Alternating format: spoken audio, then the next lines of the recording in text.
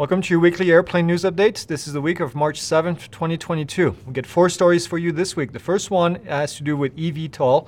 NetJets is buying 150 eVTOLs. We'll talk about that. We'll talk about Ukraine that vows to rebuild AN225 after it was destroyed during the invasion by Russia.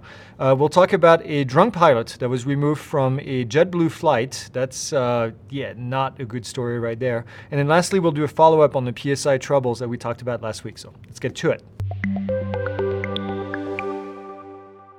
All right, and the first story this week is NetJets going to buy 150 eVTOL, electric vertical and takeoff and landing aircraft.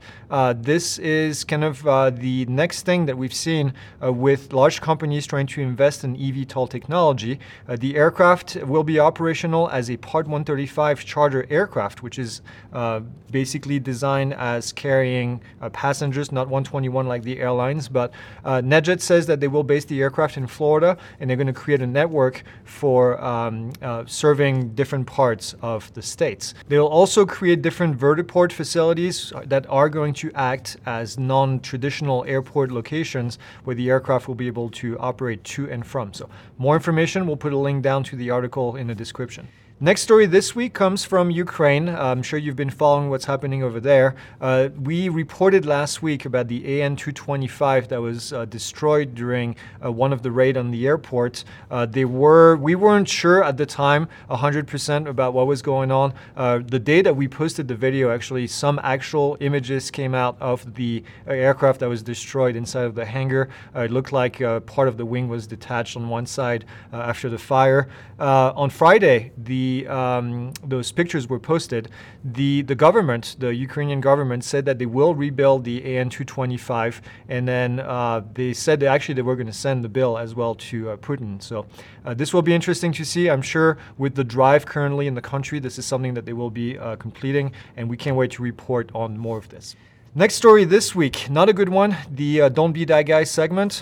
This is not happening in Florida, interestingly, but a drunk pilot was removed from an A320 aircraft from a JetBlue flight, and they were supposed to take off from Buffalo, Niagara Falls International Airport last weekend, and the 52-year-old pilot actually blew a .17 on the breathalyzer, and which is not good. They were caught by the TSA. JetBlue says that they've removed the pilot from the duty, and then the FAA is actually investigating the accident. This is just not good news. Not something that we want to see. Just glad that they were able to get caught before anything else happened. Last story this week has to do with something we talked about last week, which is PSI. The testing company was having issues with their testing.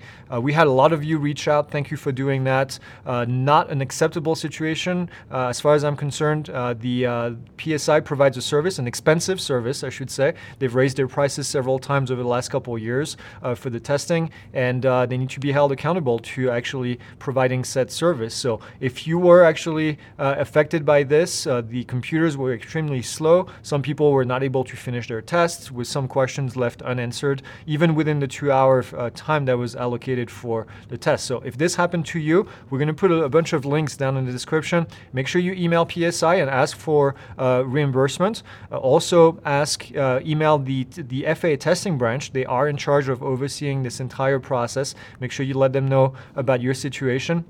And then lastly, send me an email so I know and I can report it and do a larger email to the FAA. We are in communication with the FAA at the moment, actually, to try to make sure that this doesn't happen again and make sure that PSI is held accountable. So as always, like, subscribe, leave your comments, and then I'll see you guys next week.